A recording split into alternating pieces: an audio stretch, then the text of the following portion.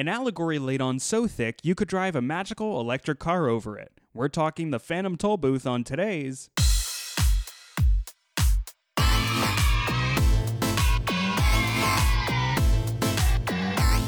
We're not affiliated with Netflix. Welcome to KidFlix, the podcast where adults try to definitively rank every kid's movie ever made. I'm your host, Ross Wiseman, and this show is not for kids, so turn this off and journey to the most amazing place, your very own imagination. I think that's the thesis statement of this movie. My guest today, who is the most excited to, I think, talk about any movie ever on this podcast, she is a writer, a wrestler, and a comedian. It's Hannah Harkness. Hey, Hannah. Hi! Oh my goodness. Thank you so much for coming on. Oh, thank you so much for making it possible.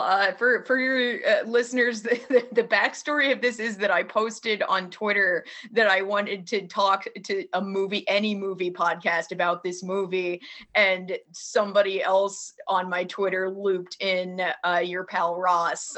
So I'm not in any way like trying to even promote my projects right now. I got opinions.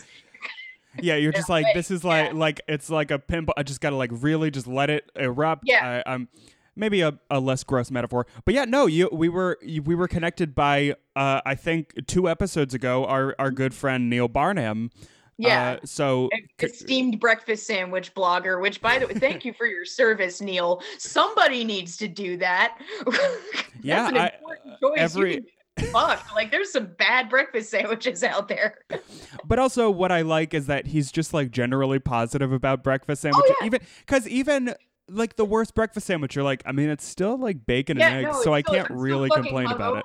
I fuck with Sizzlies still, and it's more of a like, I know they're not good. Yeah, well, no, okay, so we could talk, so we're talking, for those of you who don't know, yeah, no, Wawa. like, let's not get into a Wawa conversation, otherwise we'll never talk about Well, I do have a quick thing about Sizzlies specifically. So I have a friend that used to be like an assistant manager at Wawa, and he did say that like the past few years, Wawa has specifically gone downhill because they're being very micromanagey about how you build hoagies. This is very inside baseball, but I do remember when I was in high school, my mom ran the religious school at like a synagogue, and so I was her assistant. And so Sunday mornings we'd wake up, go to Wawa, we would both get a Sizzly, eat it in the parking lot because you're not allowed to bring, unkosher food into the synagogue. Yeah. And God, they were so good then, but like I had context. I had one recently. I decided to get ambitious and try the like Beyond Meat sausage that they had. It was a brick, Hannah. It was so dry. And I told Neil about it. They put on there are dry as shit, but I still, because I just have like this Pavlov response of like, this was my like comfort thing. Cause I used to live like so close to a Wawa, I was calling it the pay fridge. Like when I was in Glenside, it was directly across the street. Like I could see it from my bedroom window, and it was a narrow ass street.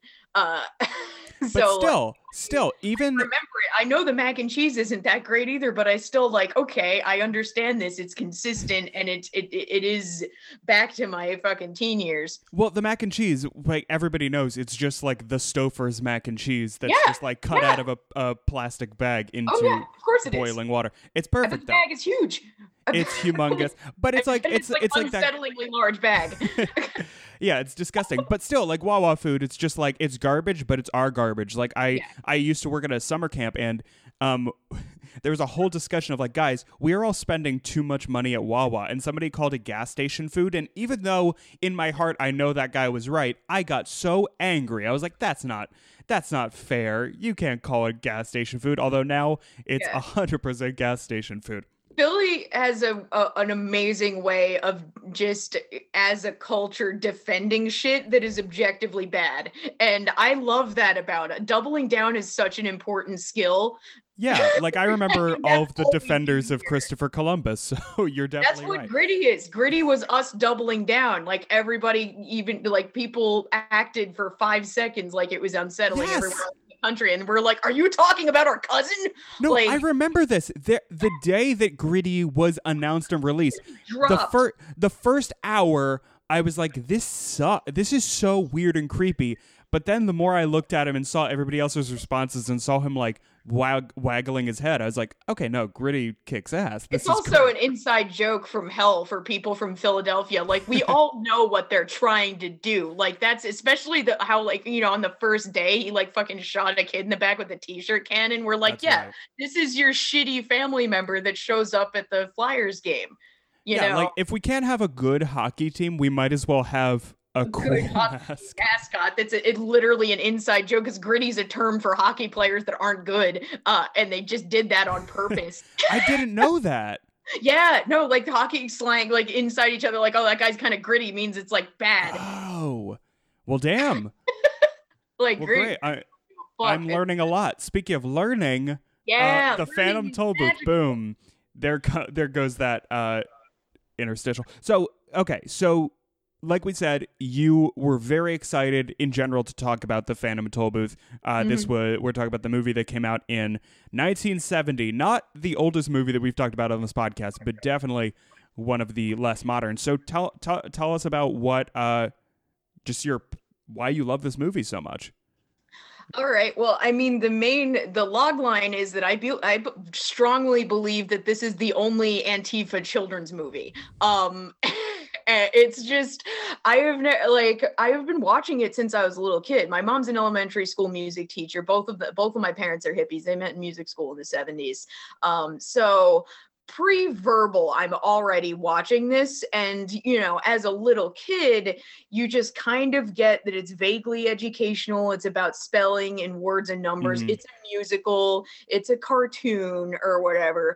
But then as you get older, you start to notice, like, first off, it's Chuck Jones artwork. So like, if you're looking at it, like old school, like contemporaneous Looney Tunes and other Chuck Jones stuff, same with the Grinch That Stole Christmas. It's the same kind of animation, which is kind of unsettling. Like, it's like weird and dark in a lot of places, like even in places happy. Like, if you look at the characters' faces, they tend to like wrinkle up in a really like kind of unsettling specific way. Both Looney, like anything that Chuck Jones touches is like that kind of art style that's kind of jarring. And then when you grow up, and do you mind if I just like summarize the plot of the movie? Honestly, please do, because I'm not sure if I could.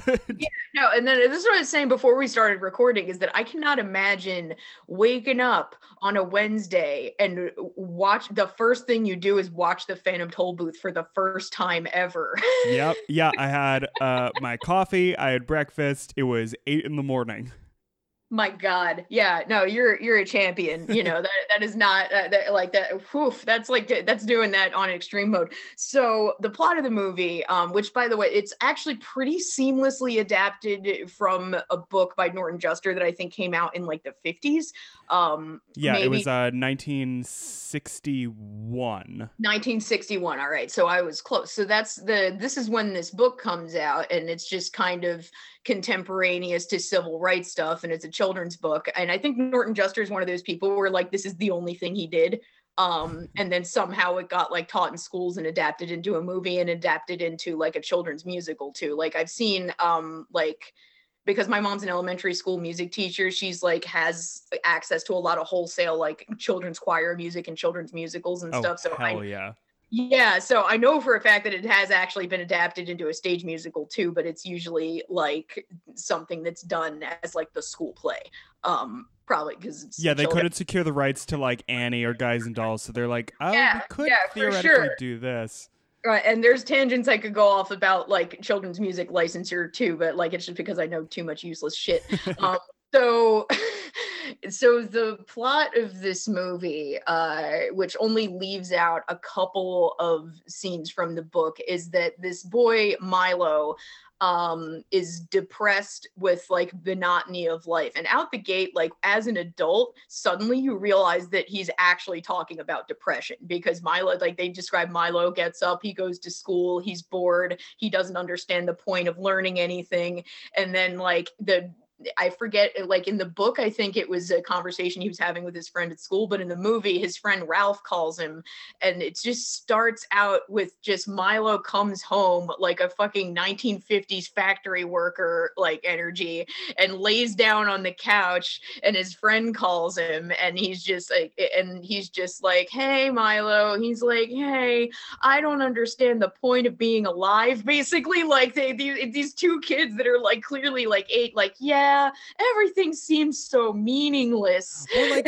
this whole era, there's so much stuff like that where it's just like, yeah, like we're post, in the midst of the civil rights movement. This is right around the time of Vietnam and the draft and stuff, and everybody's just depressed all the time. Like this is, I think, around the time that Winnie the Pooh happened, and just like, yeah, we're just not even sugarcoating whatsoever that like the whole world is depressed and life has little to no meaning.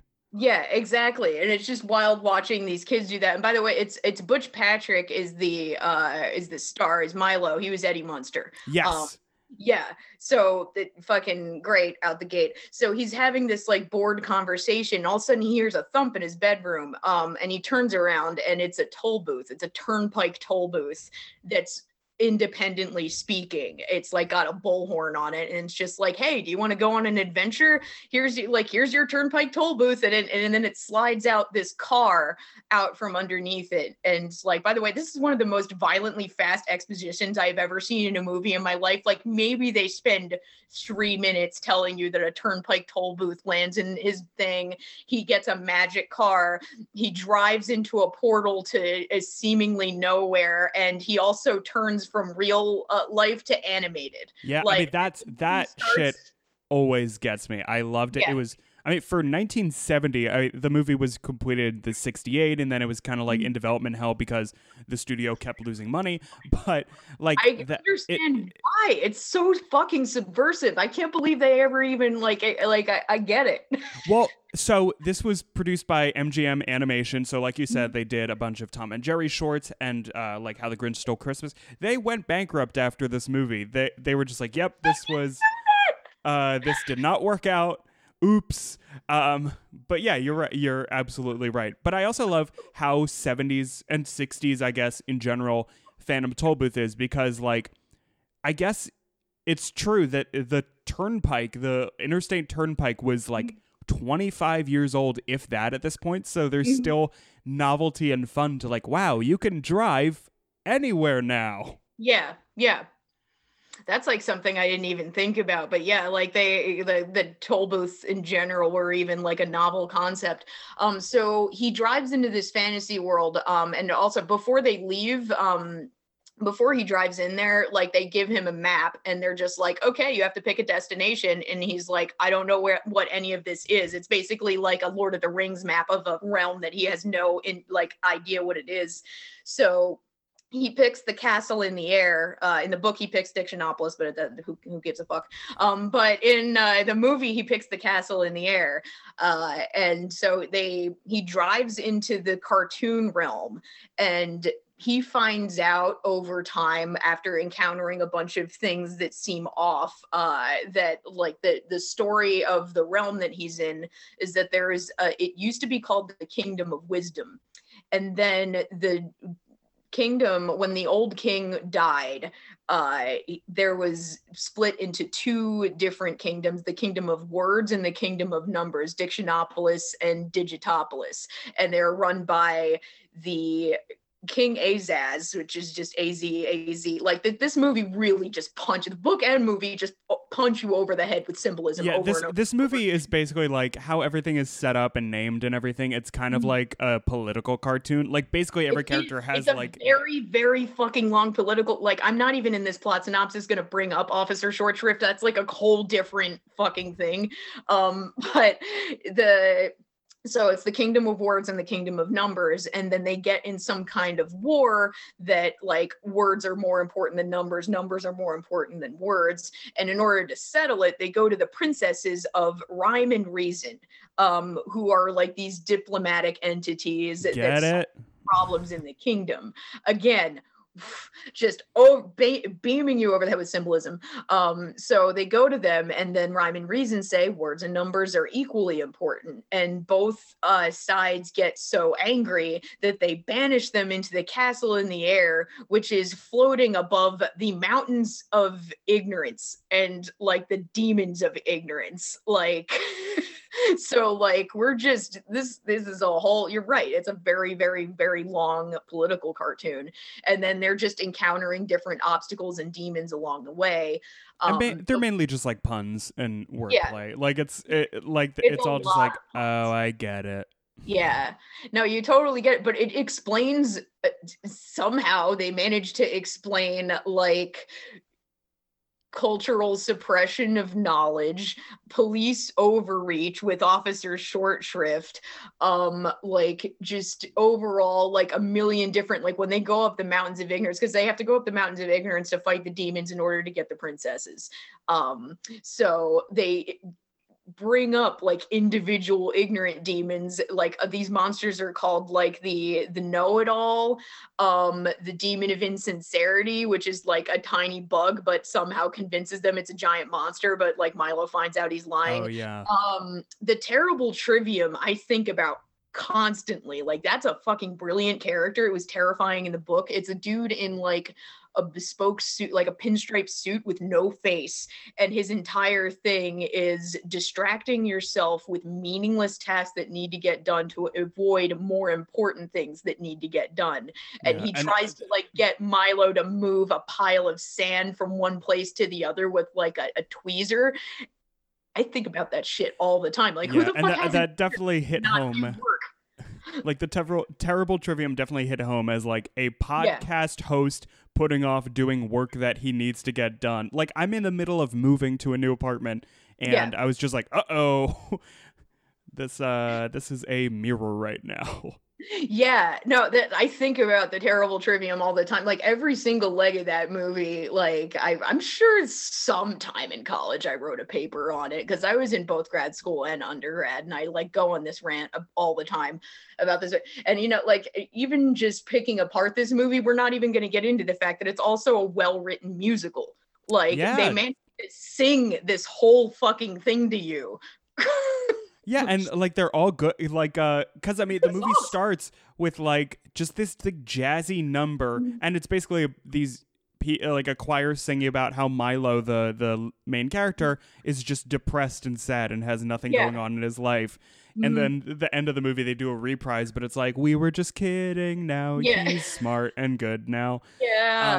But yeah, like so when you posted like this Twitter thread and like were talking to me about how subversive this movie was, I was honestly like a little incredulous in the back of my head. I was like, okay, sure. Like, I'm sure you could like find some symbolism and stuff in there, but geez, la fucking wheeze. Like, okay, so you just mentioned that it's a musical. The second to last song, like the climactic song when the day is saved, the characters keep singing Rhyme and Reason, Reign Once More, referencing the two princesses. But of course, they don't call them princesses. They just say Rhyme and Reason, Reign Once More. And then similarly, they also say Sense and Sanity Prevail. And I was just like, oh my God. And because you get distracted and drawn in by all of this random and seemingly just like dumb wordplay and stuff. But then it like really, it comes together in the end. And sure, the actual moral kind of is unclear. Like, wait, so Milo is not depressed anymore? Like, I don't quite get how those two things connected. I think that what he's doing is that he understands the value of not being in a world that's constantly torn apart by chaos. So he wants to continue to like maintain that. I mean, that's my interpretation, is that like, first off, he knows that there's more weird things in the world, because then when he comes back to Ralph, he's like, Ralph, I destroyed the sunrise. What do you mean I've only been gone 5 minutes? Like, this is, if this isn't about acid, just based on when it happened, like when this was written and when it was produced as a movie, like there's definite major psychedelic components. Yeah, this to it. feels like an offshoot of like- HR Puffin stuff or something like that. Yeah, no, like basically this is a lot like Milo had a life-changing acid trip and learned the nature of like knowledge and ignorance, and like it was a musical, it was colorful, and he was a cartoon the whole time. But it's not a literal acid trip because the character's like what, 9? Like, so I mean, hey, it was the late 60s, early 70s. Anything's possible. He also, so at the very end of the movie, when he's talking on the phone with Ralph again, because apparently this whole thing only took 5 minutes in our world or whatever. Yeah. And the toll booth then appears in Ralph's living room or wherever he's staying, and he's like, I'm gonna go check this out. And then Milo almost like looks at the camera and winks, and all I could think was, oh man, he's gonna let his seemingly only friend go through all of this crazy bullshit. Mm-hmm. Yeah, he's going through an ego death. I mean, like, I'm not necessarily gonna take it that far, but he kind of did go through a fucking ego death.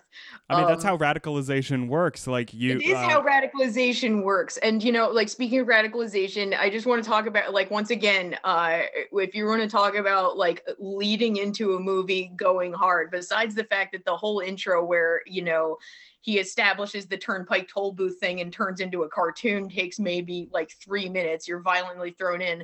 The first thing that he encounters on the road is this cop, Officer Short Shrift, that immediately rolls in on like a wheelie thing. Like he has wheels for legs and starts going, guilty, guilty, guilty, guilty, guilty. And he pulls him over on a road where nobody else is driving and he's not moving. And like adjusting his ruling and sentencing to whatever Milo says. Yeah. Because the cop is like, you're speeding, and Milo's like, well, I'm not even moving, and then the cop is like, okay, idling up traffic. Not even moving. I bet I could recite that. Not even moving. I think we can all agree at your age that that's a crime. And just like, correcting an officer was one. Like he changed something, and he's like correcting an officer. That's a misdemeanor, whatever. And like, but it was funny. Officer Short Shrift asks, "Would you like a short sentence or a long sentence?" Milo says a short sentence, and then he gives him a piece of paper that just says "I am," and Officer Short Shrift goes, "That's the shortest sentence there is." And I'm like, that was good. But also, look, like ACAB, like Officer Short Shrift is clearly corrupt and just looking for trouble. But he does have a good point when he says all boys are guilty. Because, that's a little bit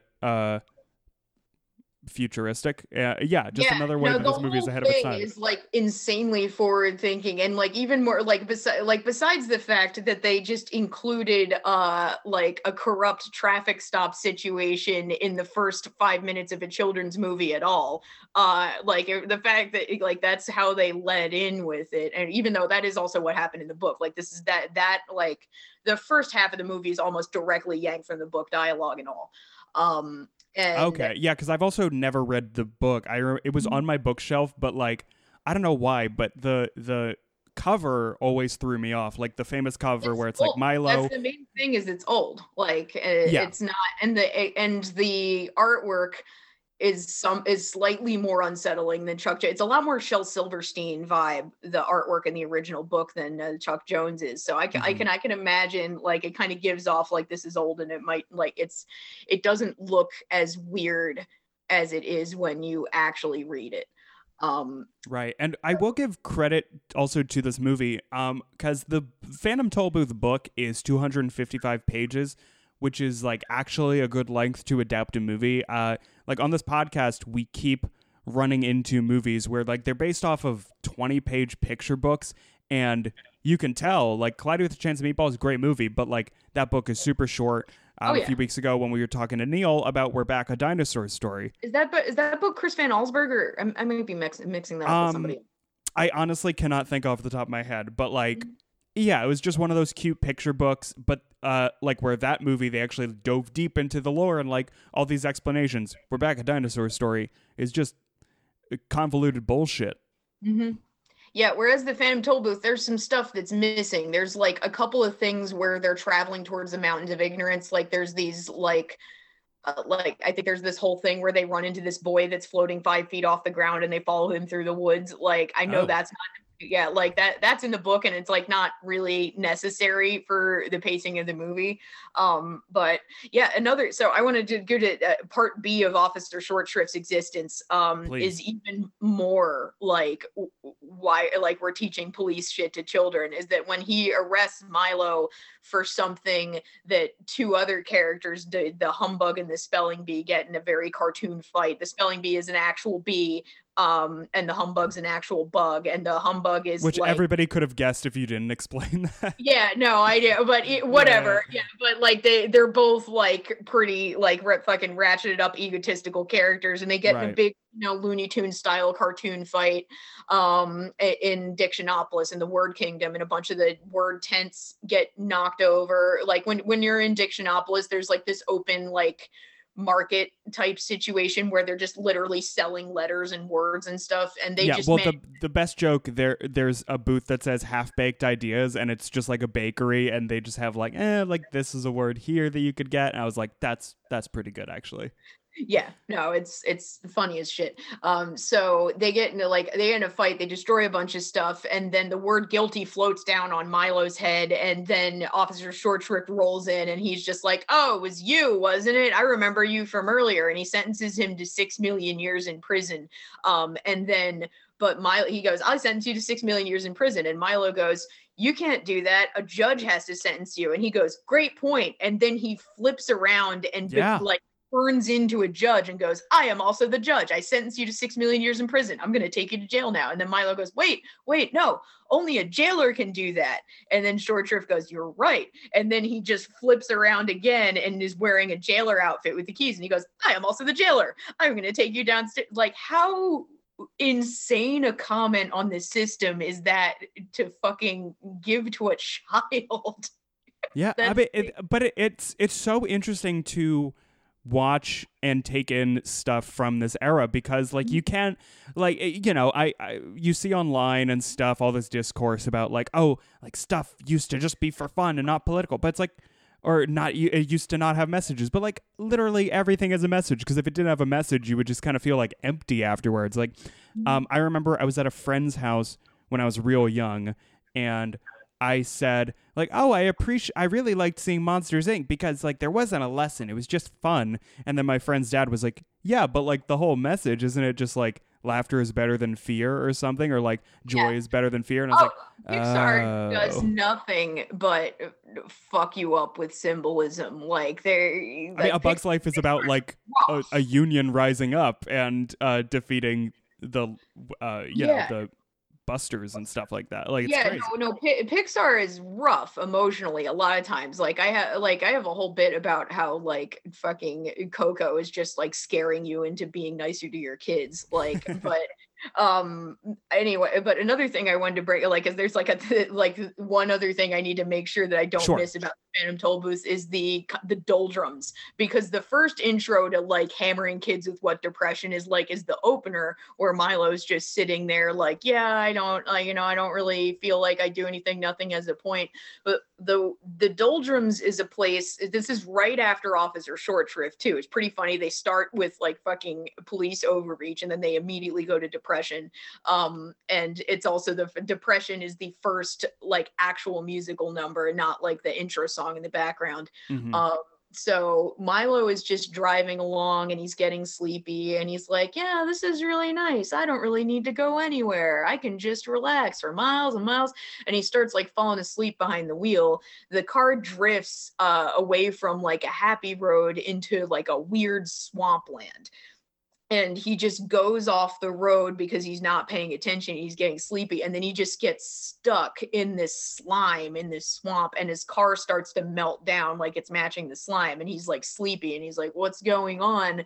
And then these weird gelatinous creatures are like, you're in the doldrums. And they start, these are the like, Lethargian characters? Yeah, the Lethargians. Like these like weird gelatinous jelly creatures are called the Lethargians. And you know what was awesome? Like, this is what I was talking about with like pretty faithful adaptation of the book. The thing that they're doing in the movie where one Lethargian starts a sentence and gets too tired and falls asleep, so another one comes in and finishes the sentences for that was in the book where they just kept like fucking falling asleep and finishing their sentences because the other guy fell asleep. So they basically tell him like, yeah, this is the doldrums. We don't do anything here. Laughing's against the law. Smiling's only legal on alternate Thursdays. And they just do a fucking song about like, and the song is like, don't say there's nothing to do in the doldrums. And the whole song is them just going like, we have a very busy schedule. Okay. So we spend some time dawdling. Okay. And then we spend another hour, waiting for something, and then we spend another hour loitering, and they just like coming up with different like phrases for like fucking around. And then they're just like, we're so busy, and then Milo's like, I get it, you don't need to do anything, this is great. And the slime starts to consume his car, like all of the doldrums start to become evil, they morph into these slime things, and they're also taking over him, and it's like they're taking over him, they're sucking the car into the muck, and then Milo just like falls asleep and doesn't want to wake up, and that's depression. That is depression, and he doesn't leave until his buddy the watchdog comes down to the doldrums and tells him that if he doesn't start thinking and doesn't start getting active and doesn't start participating in knowledge, he's going to be stuck there forever, and he's going to die because they don't want you to breathe down there. And that's horrific. A great one of the great lines out of Milo. He's like, breathing, I've always breathed, I can't stop now. I do love that. Well, also this is this scene also, so this is when the watchdog shows up, aka Talk, and they do this thing that I see in a lot of shows and movies for kids where like they're like, oh, say something smart, or like be smart and think, and it's just like you just like say math problems out loud, and always eventually somebody just says, say equals MC square, and then they go equals MC square, and then they're, oh my god, you're smart now. I'm like, yeah, I guess that's how it works. But yeah, so this scene, so I have two very weird and specific connections to like bring everything together right now with this scene in particular. So the Lethargians, so it kind of treats Milo kind of like it does the Poppies to Dorothy in The Wizard of Oz. Exactly. Yeah. And one of the character voice actors in this movie, Candy Candino, who voices the Awful Din, he was the voice of the angry apple trees in The Wizard of Oz. Oh my god. Because I didn't research the voice actors that much. I just know there's a lot of Chuck Jones movies are a lot like the BBC in that it's like the same 10 people all the time. Yeah. And then part two, so the Lethargians are voiced by Thurl Ravenscroft, who is probably most famous for voicing another Chuck Jones film, How the Grinch Stole Christmas. He's the one that sings "You're a Mean One, Mr. Grinch." Oh, wow. So bring it all together.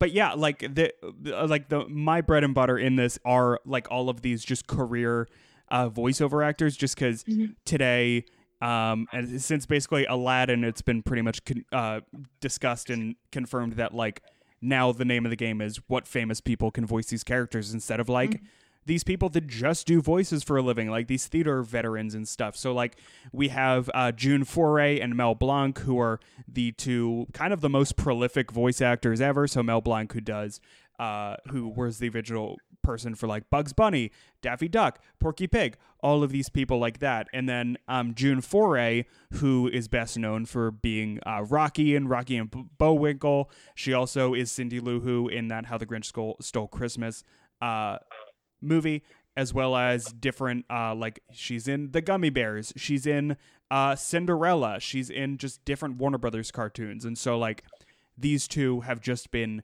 absolutely everywhere doing everything, and it's just like so lovely to hear just people do just like silly voices that are just completely unique and not just like, oh, that's The Rock, or whatever. Yeah, I mean that was one of my favorite things about that little sweet spot of Steven Spielberg cartoons on WB that they had for there was like a golden age of like Steven Spielberg cartoons like the Animaniacs and all that other stuff on WB Saturday mornings for like I think it was like a good 3-4 year clip that we had that, and that was a lot of the same thing. Like the guy that does the Animaniacs I forget no the guy that does the Pinky and the Brain voices in the Animaniacs I've seen him speak at Comic-Con a couple of times. That's like what he does. Oh my god, I'm blanking on his name and it's gonna drive me crazy. But you know exactly who I'm talking about. Rob Paulsen. Rob Paulsen. Yes. I also do like though, because you can only do so many voices, and Mel Blanc, when he's voicing the dodecahedron, he's like, I'm just gonna fucking do Bugs Bunny, who cares? Like, I'm tired, I've done too many.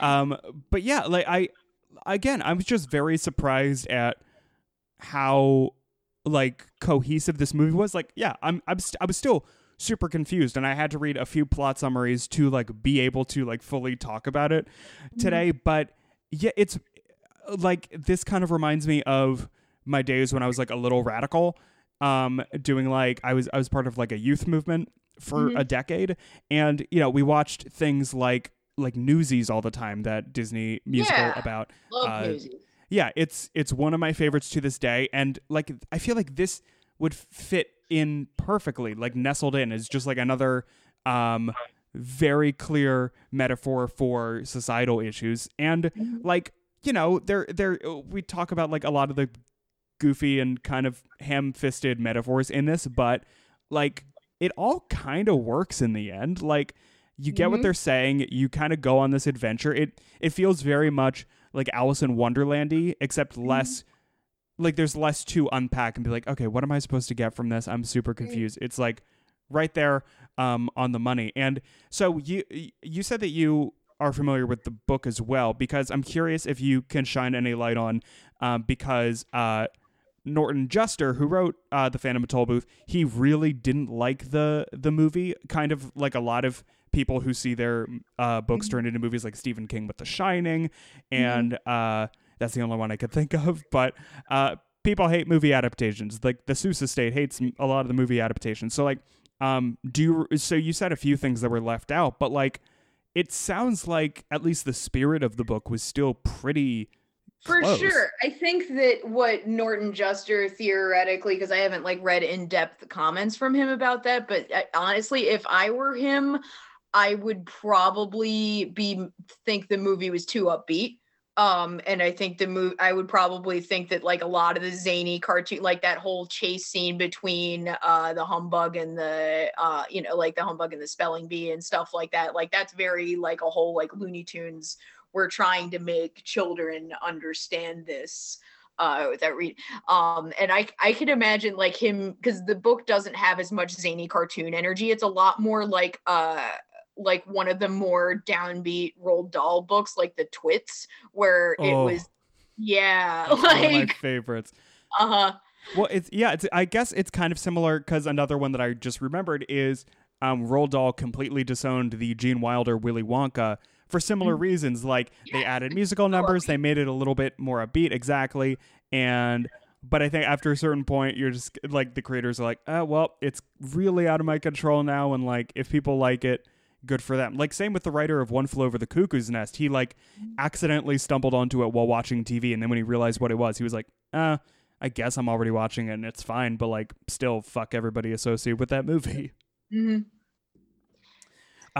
Yeah, so I'm trying to think, do you have any last thoughts or anything? I can't think of anything that we really missed in this plot. Like there's a lot of musical numbers that just kind of further like build out this world, but I think that a very important plot point is how they got the issue of like, how they got the issue resolved between the two kingdoms. That's probably a great place to end on. You're right. Yeah.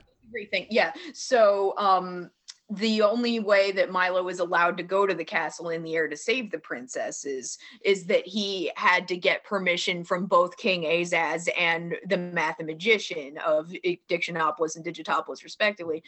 So King Azaz finally sees the error of his ways when like Milo asks if they should rescue Rhyme and Reason, and he's like, okay, yes, and here's this magical bag with all of the words that have ever been written in any language. You have this, you can stop anyone, you can stop any. Eventually, of course, they use this to fight the demons of ignorance. And then, one of the words that they use is prejudice, and you just see it like tie around these just giant globby monsters, and it's like very perfect. So good. Yeah, no, that last fight scene, I don't even want to spoil it because it's just so unbelievably fucking good. But then they go to the mathematician, and they are like, okay, we want to rescue Rhyme and Reason. And he goes, that's a great idea. He's like, wait, has King Azaz agreed to this? And they say, yes. And he's like, well, then I don't. We don't agree on anything and we never will. And then Milo goes, and if I can prove otherwise, will you let us go? And he says, yes. And he goes, okay, so you're saying that every time Azaz disagrees with something, you agree. And he goes, yes. And he says, okay. And every time you agree with something, Azaz disagrees. Is that right? And he's like, yes. He's like, so you do agree on something. You agree on disagreeing. And the mathematician goes like directly into the camera. I've been tricked.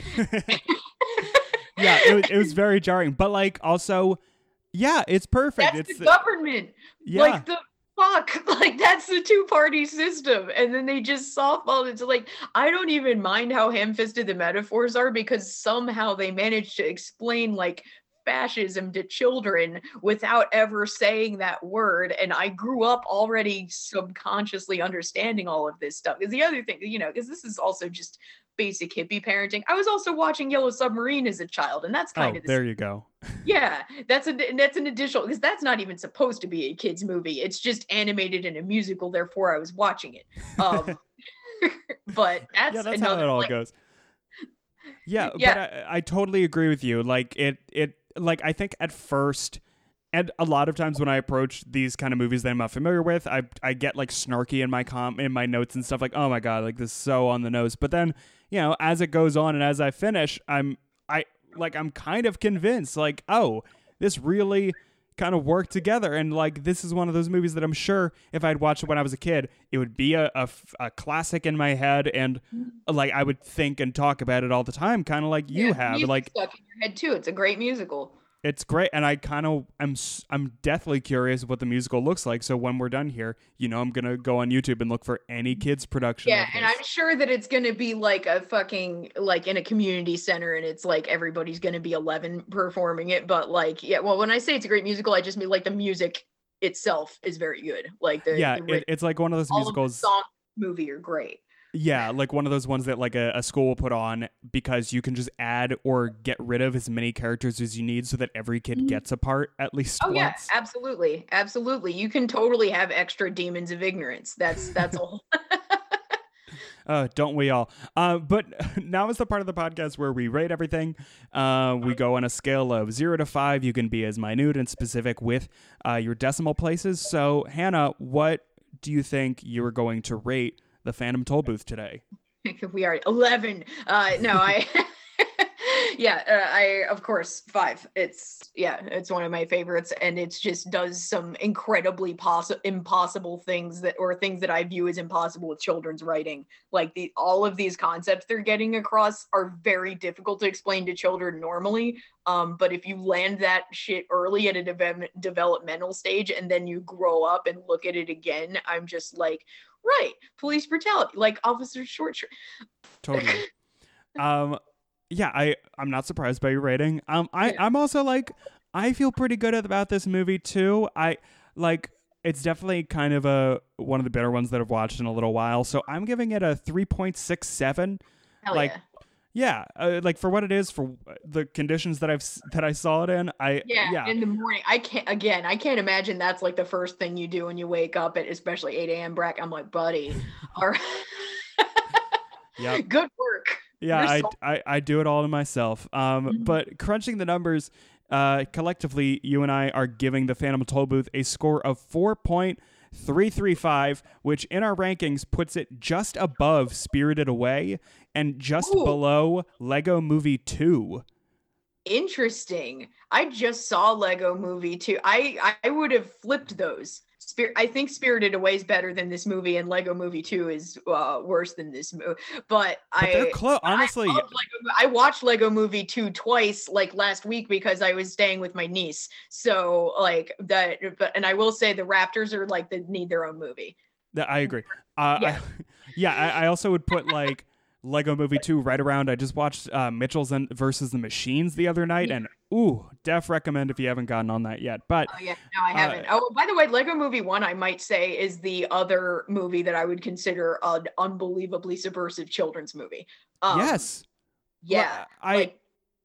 My jaw was on the floor when I saw that. I was like, I can't believe that this is the message. Because I remember when they were announced a Lego movie's happening, we're like, okay, stop trying to do like a Toy Story type thing. But oh my God. Yeah, what that movie turned out like to be. Lego Movie didn't touch, like, it wasn't Phantom Tollbooth stuff. It was like corporate stuff, like shit about corporate overreach and conformity and stuff like that. And this could definitely be like in a 2-pack or something of like, make your child a leftist as quickly as possible. Oh yeah, for sure. And so they would throw Yellow Submarine in there, even though it's not a children's movie in any way, shape, or form. It's just got it. We'll make it a 3-pack. But Hannah, thank you so much for coming on and showing off this movie to me. Is there anything specific that you would like to plug or promote today? Certainly. It's just funny to me because I bowled onto this podcast to be a nerd, but I do actually have a lot of major stuff I'm promoting on a lot of podcasts right now. Hell yes. But yeah, I have a series dropping on IWTV, which is an independent wrestling streaming service, in June called Brooklyn Battle Comedy. We Make Movies. It is a mockumentary about creating the greatest pandemic cinematic wrestling match of all time. If you do not follow professional wrestling, like most of America, during the pandemic, no crowds were allowed. So they started doing a lot of pre-taped fight scenes called cinematic wrestling matches. And me and the wrestling promotion I worked with in the no live crowds era wrote this movie, and starred in it and filmed it all over the summer. And then it got signed to IWTV. It's going to be like dropping in series form. And it's due to come out sometime in June. Right now we're in second round of Indiegogo funding, but it's already shot. Like we're just doing post-production costs and paying our bills, but it's not an Indiegogo where like, this is going to happen. We're like, no, it's happening. It's signed. We're in debt. We need to pay fucking editor. And that's like the Indiegogo campaign's going to be called Brooklyn Battle Comedy. We need to finish a movie. And that should be launching early next week. Perfect. And then and then also in June, probably closer to the end of the June, if you're familiar with like radio plays and fictional podcasts akin to like Welcome to Night Vale, I have a project like that coming out on New Queer Order podcast network called Kate's Bunker. It is a fake conspiracy theory podcast that's completely like pre-scripted, like a Welcome to Night Vale, or just it's theater for radio. It's not a real podcast, right. But it's presented in the form of a woman, Kate, played by me, in an underground bunker going through a messy divorce because she was radicalized in 2016, spouting out a bunch of conspiracy theories that make no fucking sense. I love that. And bringing on fake guests, and like the guests that come on to talk about the theories are fake. The theories are fake. She's constantly getting in a messy divorce. My ex-wife is Maya. She's played by Chanel Ali. And we're constantly getting in these like shitty, like fucking phone fights that I don't edit out of the podcast. And we get in beefs with other podcasts that don't exist, and just I'm casting like voice actors left and right in this thing and just kind of pushing it to see where it goes. Is like radio plays have been done for decades and decades and decades. To my knowledge, nobody has attempted a completely fake podcast yet. So we're just going to see how that goes. But that is also got a whole staff and production team and shit. So it is definitely happening sometime in the end of June. And to keep updates on that, both my Twitter and Instagram are at @hark_it's Hannah. Amazing. Yeah. Thank you so much. That all sounds awesome. I'm really, Yeah, that sounds great. Wrote those down so I can It's- check them out later. Yeah, Kate's Bunker's gonna you take this journey with me because I have thus far we're pioneering. I love it. Yeah, and as always, follow us on social media and rate and review us wherever you get podcasts because that helps us out. And I have fun making the show and want to keep doing it. But that is all for today. We will hear you in a fortnight and Go Gadget end show.